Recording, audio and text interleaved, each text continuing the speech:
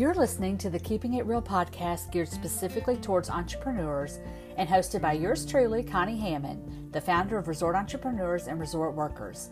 This is episode number 8. Let's get started.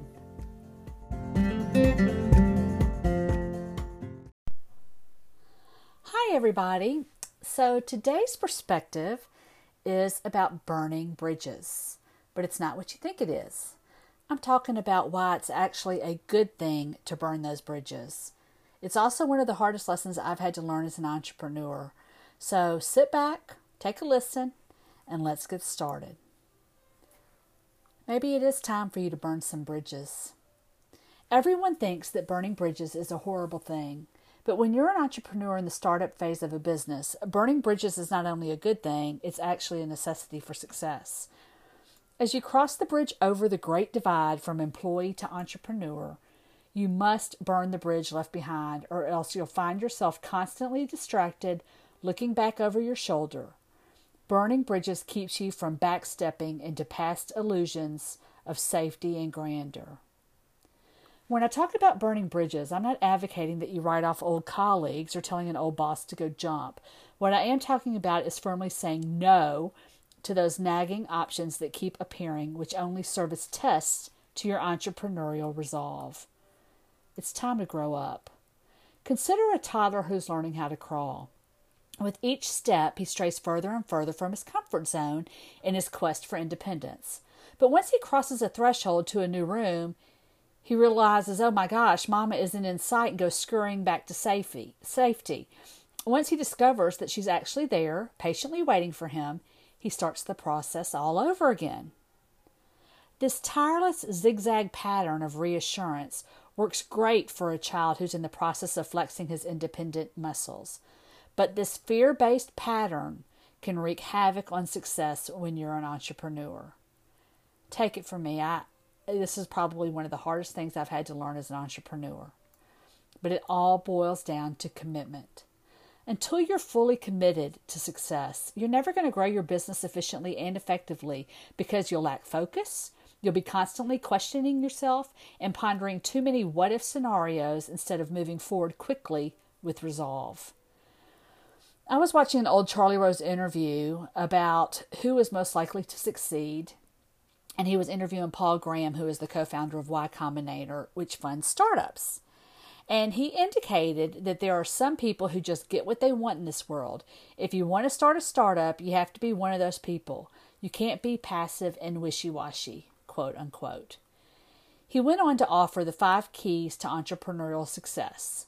They were determination, mental flexibility, imagination, naughtiness, which is defined as someone with a gleam in their eye. You don't really want those obedient employee types. And friendship. Founders who are already friends. Notice how determination was number 1. Make no mistake about it, being truly committed in spite of the risks involved is one of the hardest challenges you need to face before you can truly move forward. An entrepreneur by definition is a risk-taking business person. They are by nature daredevils, the Evel Knievels of the business world, if you will.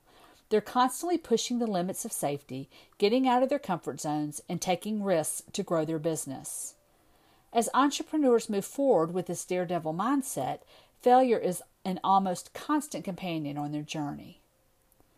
That's why you've got to realize that failure is your friend. I'm sure you've heard the saying, fail fast and fail often. Although rarely intended, failure should almost certainly be expected. Too many people are afraid to fail, but those failures should be viewed as learning opportunities on your path towards success. You'll experience lots of mini failures during the startup phase when you're testing the waters in a big way.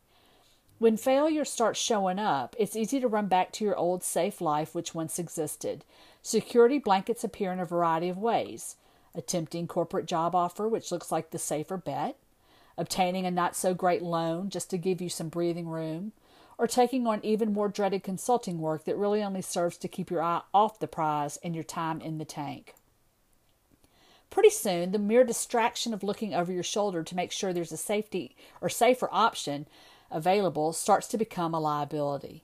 With each retreat back to the illusion of safety, you lose your energy, you lose your momentum, and you lose your focus. You got to keep your eye on the prize.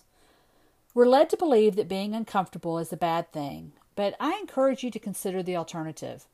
Being uncomfortable may be just what you need to propel yourself forward when many others give up. Are you tired, exhausted, and broke? Have you completely run out of gas? Good. Get out of your comfort zone. Burn those bridges. Commit. So I'd like to hear from you. Please send me a message and let me know your thoughts about this topic and if you like this podcast. Have you been acting wishy-washy and fear-based?